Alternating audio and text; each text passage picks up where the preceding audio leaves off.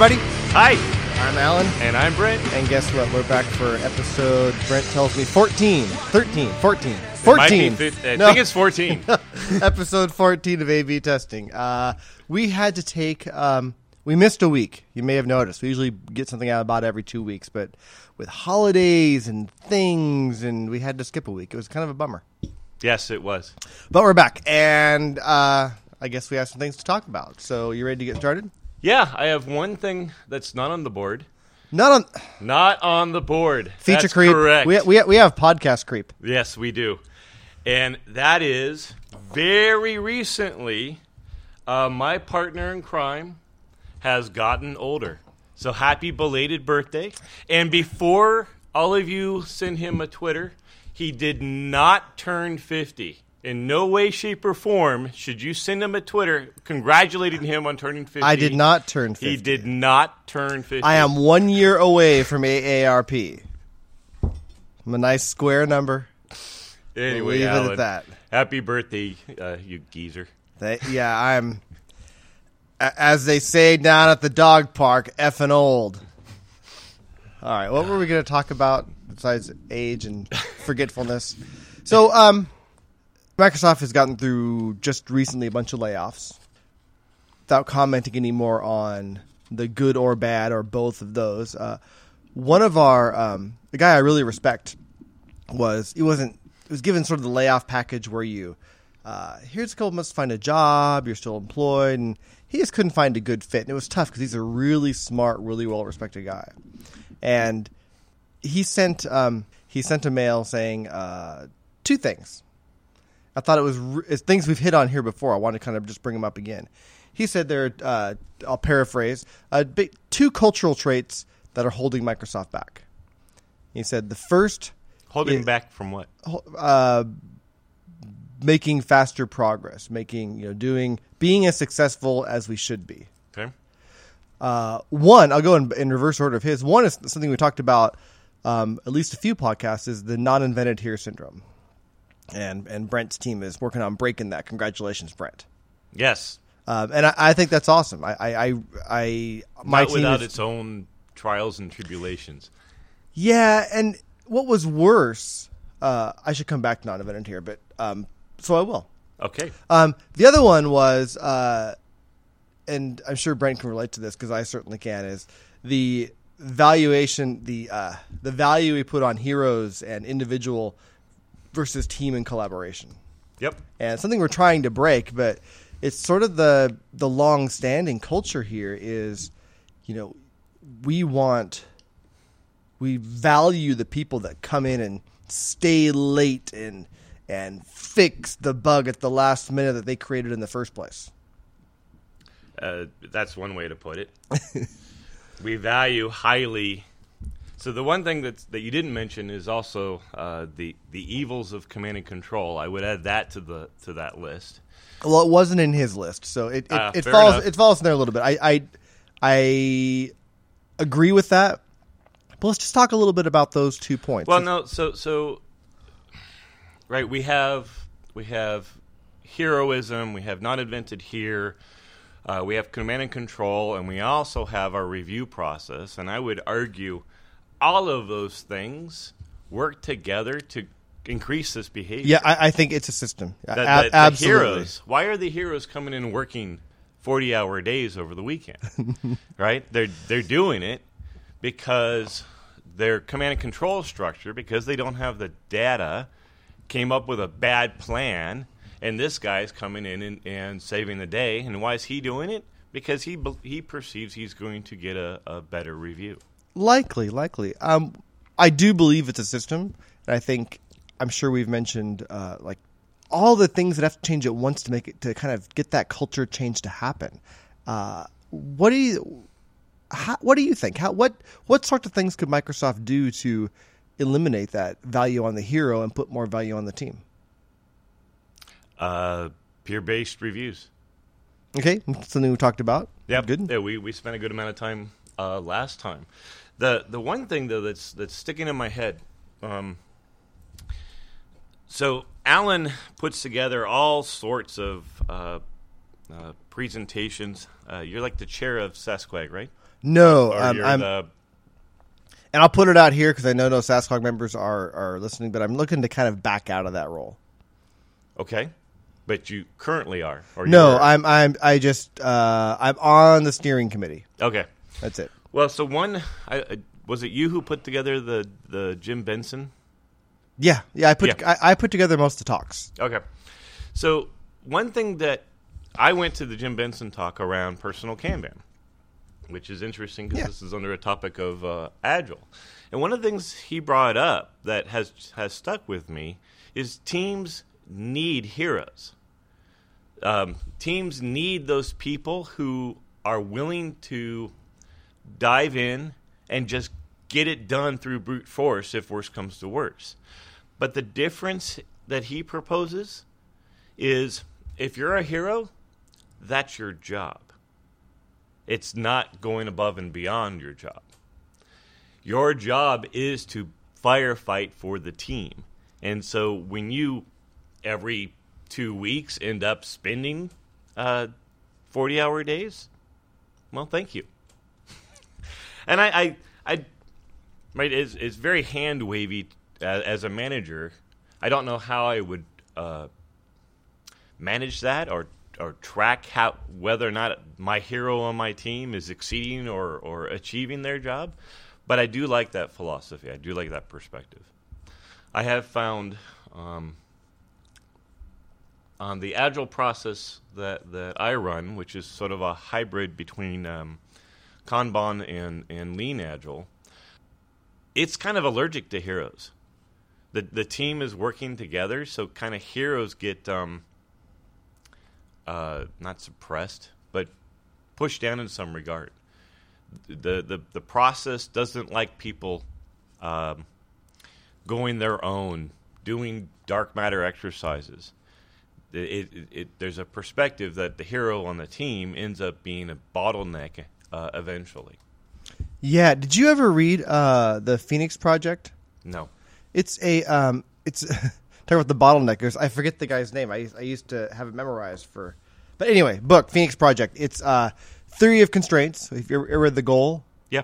so it's sort of The Goal written as a little novel about this IT shop, and they have this guy who's basically the hero on the team, and he's the bottleneck. He is the constraint, and how do you what are some things you can do to make it so you don't rely on the hero? And maybe you're right. That's okay. You could have a hero on the team, and it's his job, but you can't be a bottleneck. You can't rely on him. It's like you can't be in a stage where, well, it's okay that we suck because the hero will bail us out. Yes. And then what happens? I think his name may have been Brent. I got to think about this now. I've totally forgotten now. It just popped in my head. But great book on figuring out how theory of constraints and heroes relate. It's really cool. It's called The Phoenix Project. It's been a good, 10 years since I was content being a hero on the team. And yes, I've done my time. I'm totally motivated by not just me, but the team getting crap done. I like seeing progress. And if for me, I don't know, when the team does it, when there's no heroes, I feel like the team did something. When the heroes did all the work, I feel like the hero did something. I don't know what. So it reminds me of a story. I was one of the last test managers for the Zune PC client. What's a Zune? Sorry. And for those who I think it has remember that from the Windows 7 days. I think it has a Wikipedia page. People can look it up. Yes, you can. Zune. Yes, thank you. All right, go on. You totally put me in the weeds again. And there was an individual on that team who was sort of an old school STE. All right. And she was a hero in our vernacular we're talking about today. And it was interesting. At calibration, this individual was someone who their manager was saying, oh my God, all the devs want to work with her. She finds every single bug possible. And it was someone who was trying to go get into the senior band. And the challenge I had with that is in the senior band, I expect people to get trained in leadership, be Right. showing how to help others grow. And this individual wanted nothing to do with that. And it turned out that it had the cause was there was a fear that if others got taught, then she wouldn't be special anymore. And there was I was have a story. very talented tester. I'll share a story when you're done. Go on. Okay, she was a very talented tester, and one of the problems that I had with that approach is, so I remember one day I was talking with their manager over lunch, and I said her existence on the team is actually harming our organization, and he was like, "What? She comes and saves the day." I'm like, "Okay, let me ask you a question. Are you saying that the whole rest of the test team is so inept that if she weren't here, we wouldn't deliver the same degree of quality?" And he's like, well, of course we would. Okay, but we would be late. No, we wouldn't be late. And I said, well, what are you talking about? What's the difference? If you just got through telling me that she's coming and saving the day, and you also said if she weren't here, the team would still hit the same dates and the same quality bar. So what's the difference? He's like, oh, well, in that case, if she weren't here, then what we would do is we would train up the rest of the team to be better testers. And I said, how is that anything other than her presence is causing harm? Right?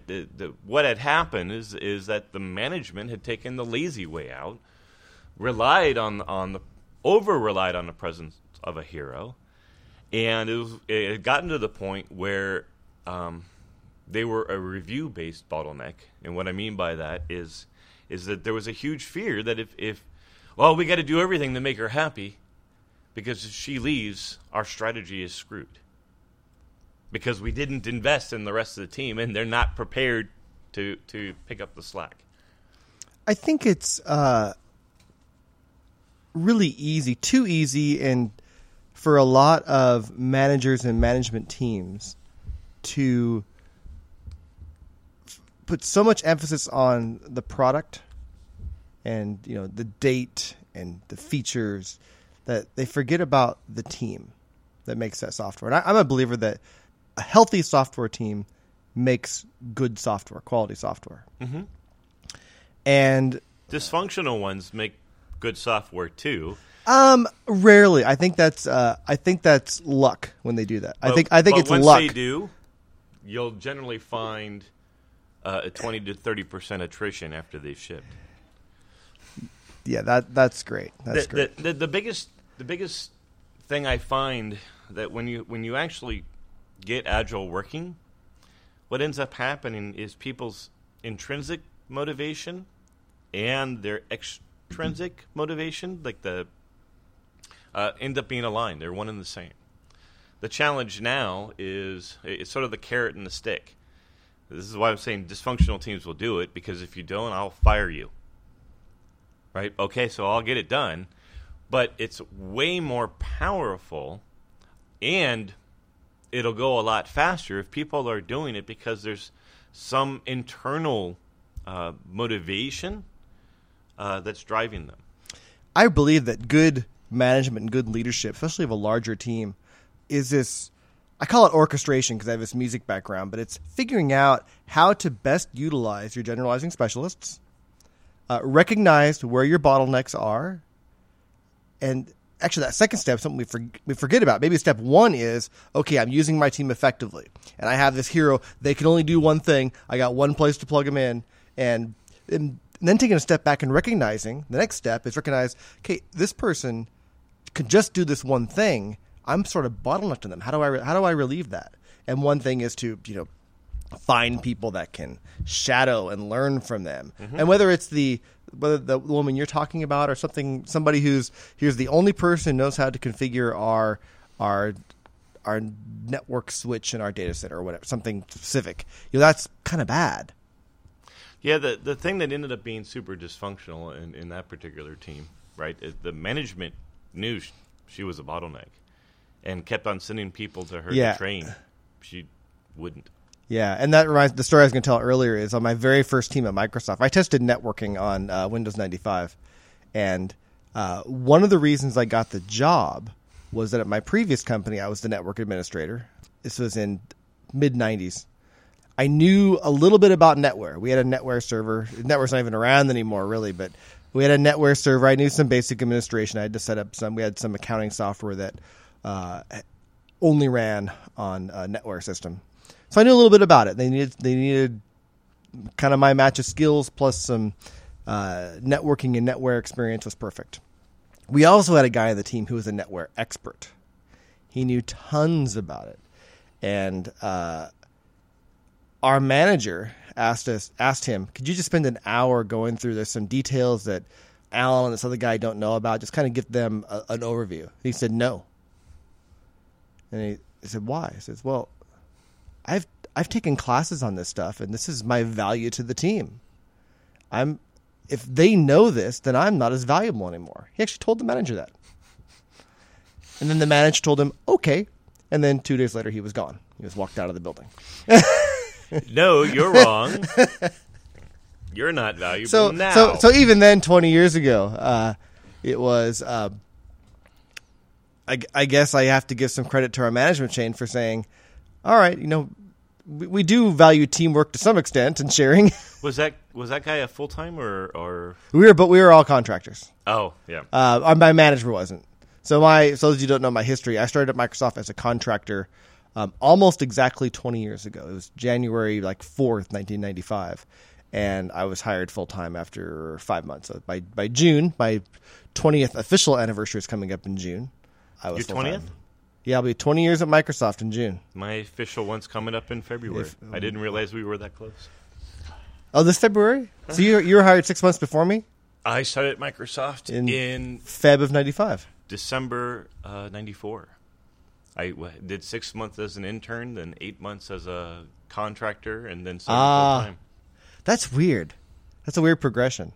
Yeah, usually we hire our interns. We don't put them in the A-dash. Have you not heard my intern story? Did you intern in marketing or something? Legal? No. Now, what'd you do? Okay. Once again, A/B testing, off in the weeds, but this is how we get the good stories out of Brent. Yeah. So I got hired as an employee, okay? Guy came to my school, passed the interview, got flown up, went through a whole bunch of interviews in December, and got the offer, okay? When you come in, your first day, you go into this thing called new employee orientation. Mm-hmm. And the printout they gave you just says new employee orientation. Now, I came into a building. It was actually 21. Came into a building, and the room that it told me to go to was to the right, and there was another new employee orientation to the left. And I was confused because the room it was sending me to now on that placard said intern or orientation to the right, and to the left was full-time. And I was confused because that was the first time in the entire cycle, so Microsoft was not quite as good. So you thought you were coming for a job, you're coming for an internship. Yeah. And it wasn't until the day I was there. Now, the thing that was handy is HR was there as well. Their offices were in the same building. And they just laughed at you and said, "Silly boy, no." No. So I went and immediately went and talked to my HR person, because back in those days, HR's people were assigned to people, as opposed to there was like one assigned to a group or an organization. So I went and talked to my assignee, and I said, I'm confused. Why is this telling me to go to that room, not the full-time room? And she gave me a well-practiced speech. She back in those days. So they had done this before? No, so not this. She gave me a well-practiced speech back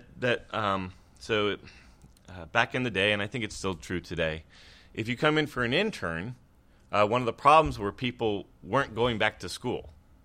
And Microsoft had a commitment with the school that they would send them back so that they would finish the degree. So she's like, Brent, we're not going to offer you a full-time position because we want you to go back and finish your degree or get your degree.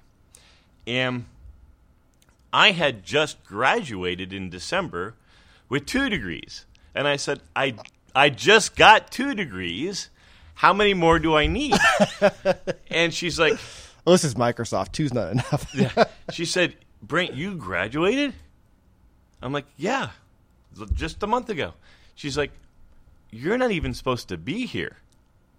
And I'm like, oh, I guess I'll go to my meeting now. So I found out the very first day that I was an intern. And that was the first time I had ever been made aware of that. And I went back, talked to my manager, and I'm like, hey, what the heck? When does this thing end? I'm moving my my fiance up here in a month. Right? I thought I'd landed a job, not an internship. And back in those days, they were very flexible, so you could have an internship, I think, up to 9 months. So they extended it as a 6-month internship. And then once that was done, the team suffered. They ran out of their headcount. So, and the other we never ran out of. That's a line. In those days, we never ran out of headcount. In that particular headcount grew on trees.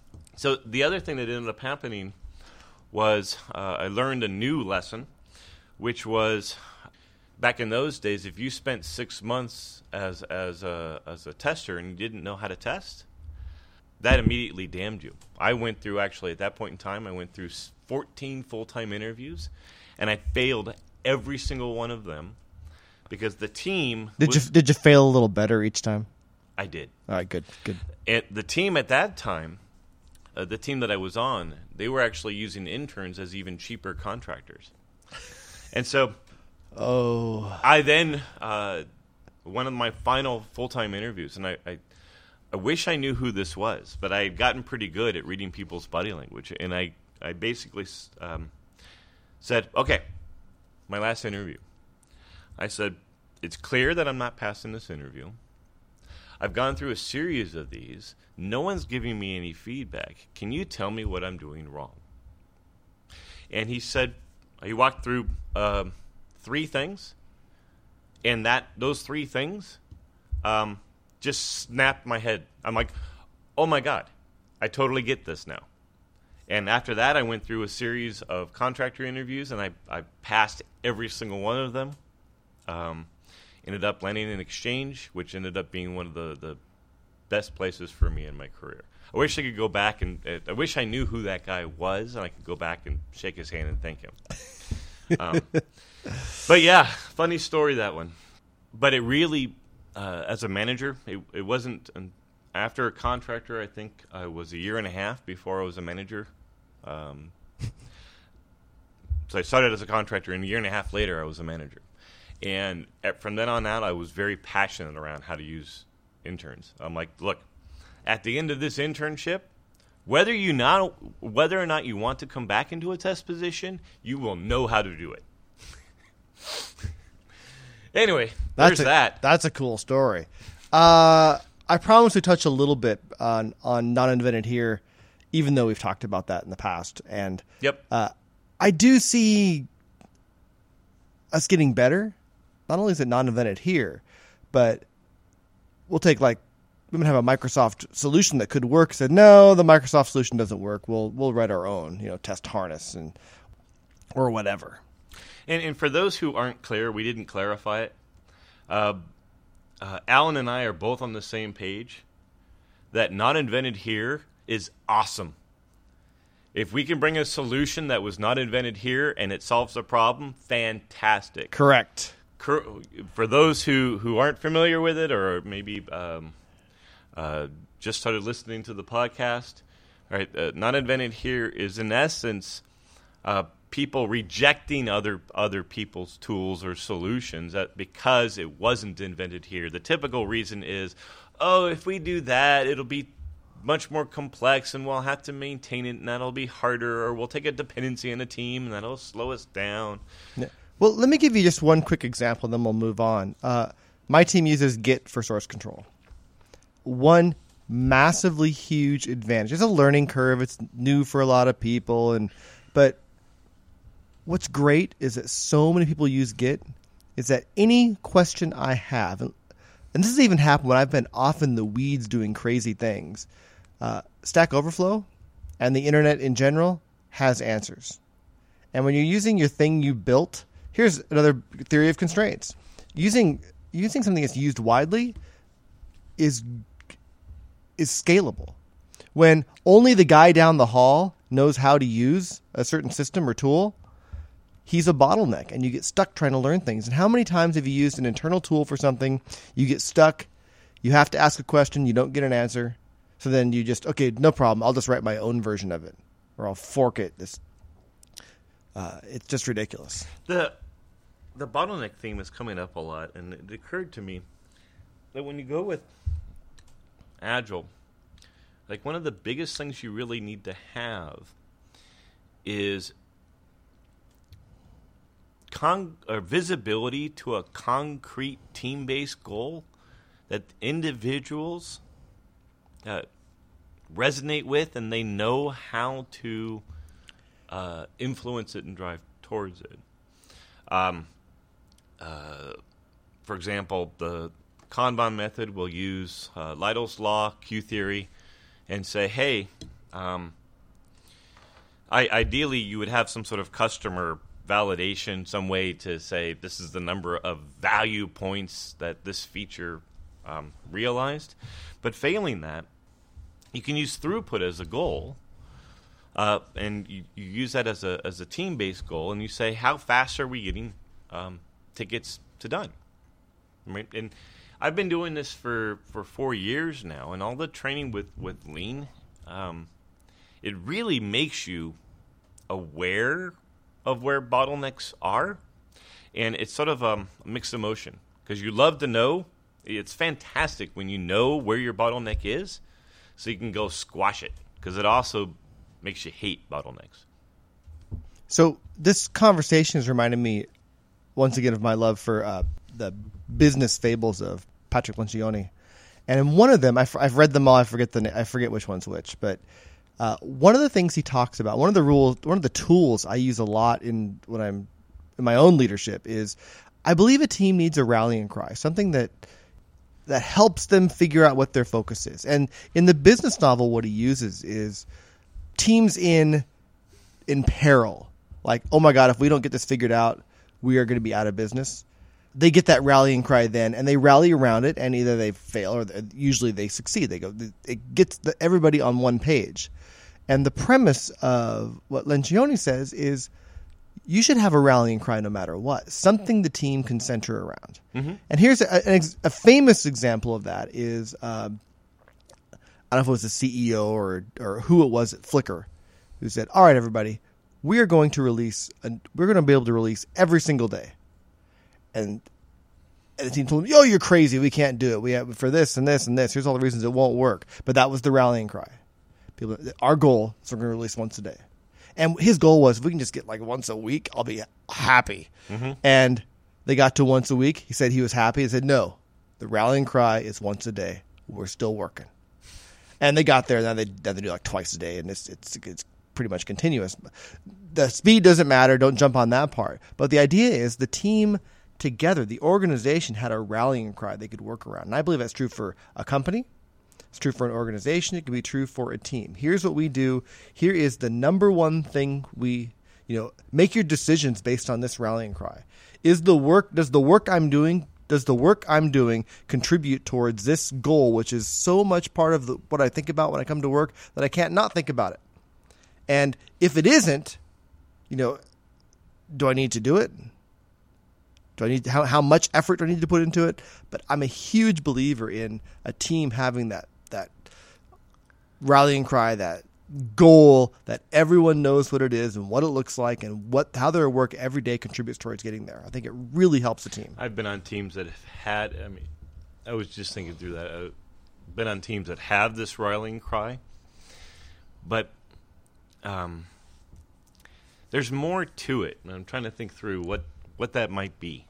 You could have this rallying cry, but it has to resonate with the troops. It has to be something so the carrot on the stick and the string that's just out of reach versus the one that's a mile away that you feel. Well, that's the leadership challenge of this. You set a goal. Here's what we're going to do. It has to be attainable, even if you has to be perceived as attainable. Yeah, and even if you know it's going to be hard and there's going to be people that don't believe it's going to be attainable, you have to believe as a leadership team that goal is attainable. And then you need to live that too.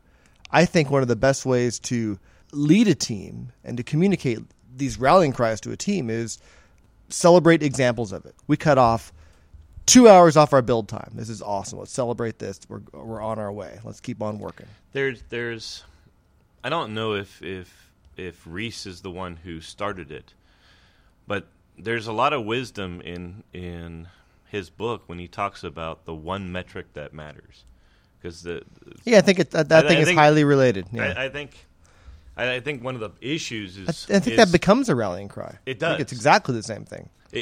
I'm thinking in terms of the opposite I've experienced when you see teams that have their 4-page long exit criteria filled with numbers and right, and it becomes diluted. The one thing, the driving towards a convergence point, you need a few number of things that are actionable and matter.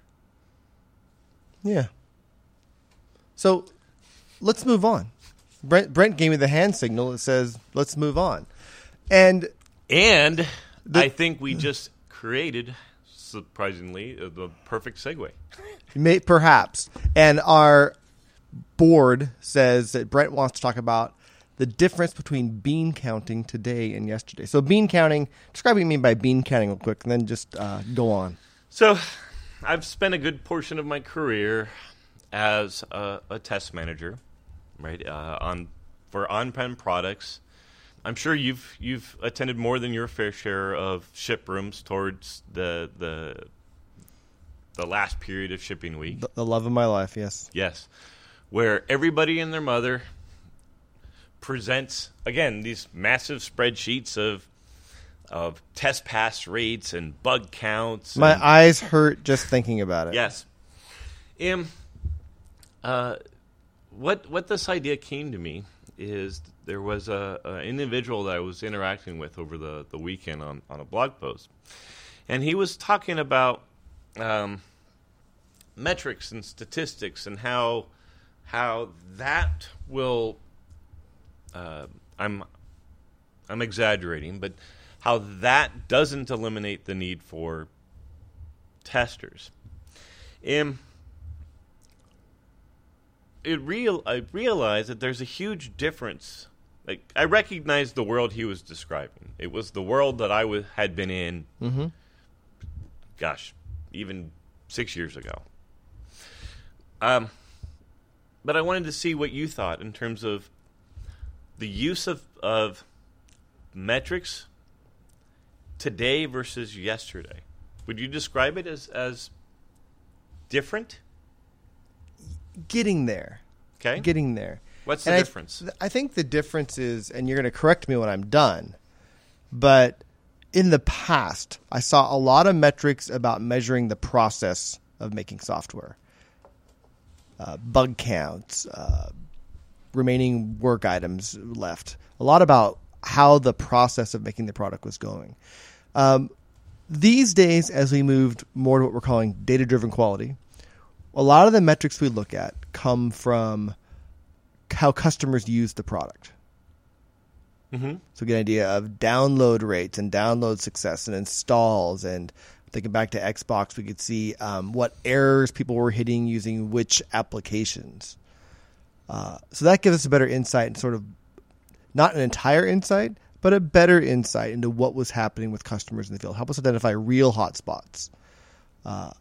And we all know that as on engineering teams, we have found bugs that no customers really would never find. We fix them because it's a bug, or we don't. And then, as much as we do, customers will find bugs that we never found. Oh, whoops, sorry, missed that. So, I think using the data from actual customers helps us a lot in getting in that direction. Part of his article was talking about, again, that stats can't replace testers. They can't. Why not? I think there are some things.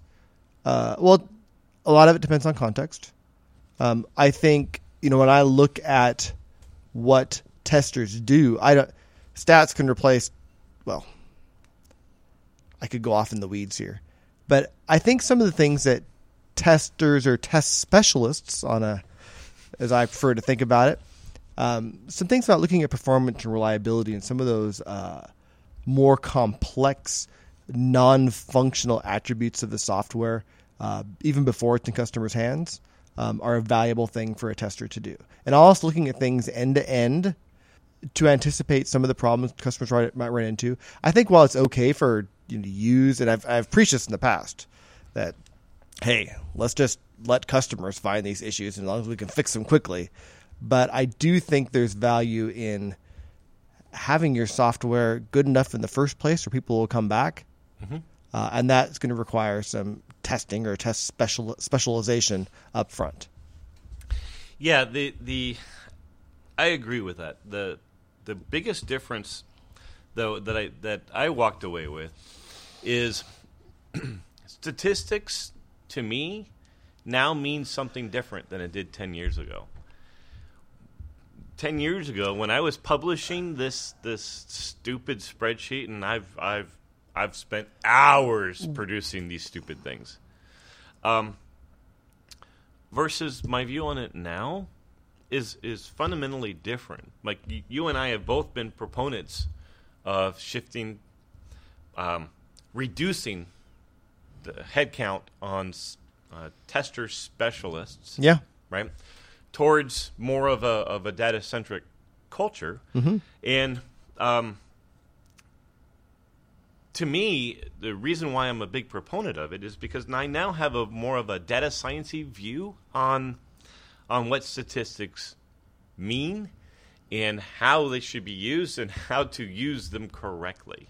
Whereas before, I would go, we're at 97% pass rate, and we need to be at 100. We can't ship till we're at 100, and all the bugs are fixed. Or you turn those tests off. Right. Right. It's don't do that. My point is I think if we're going to drive towards data-driven quality, right, view statistics as a means. It's still not the ends.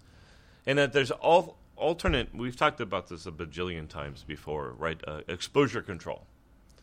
If you just did statistics, if the only thing you changed was you got rid of testers and you added statistics, I will not work on that team.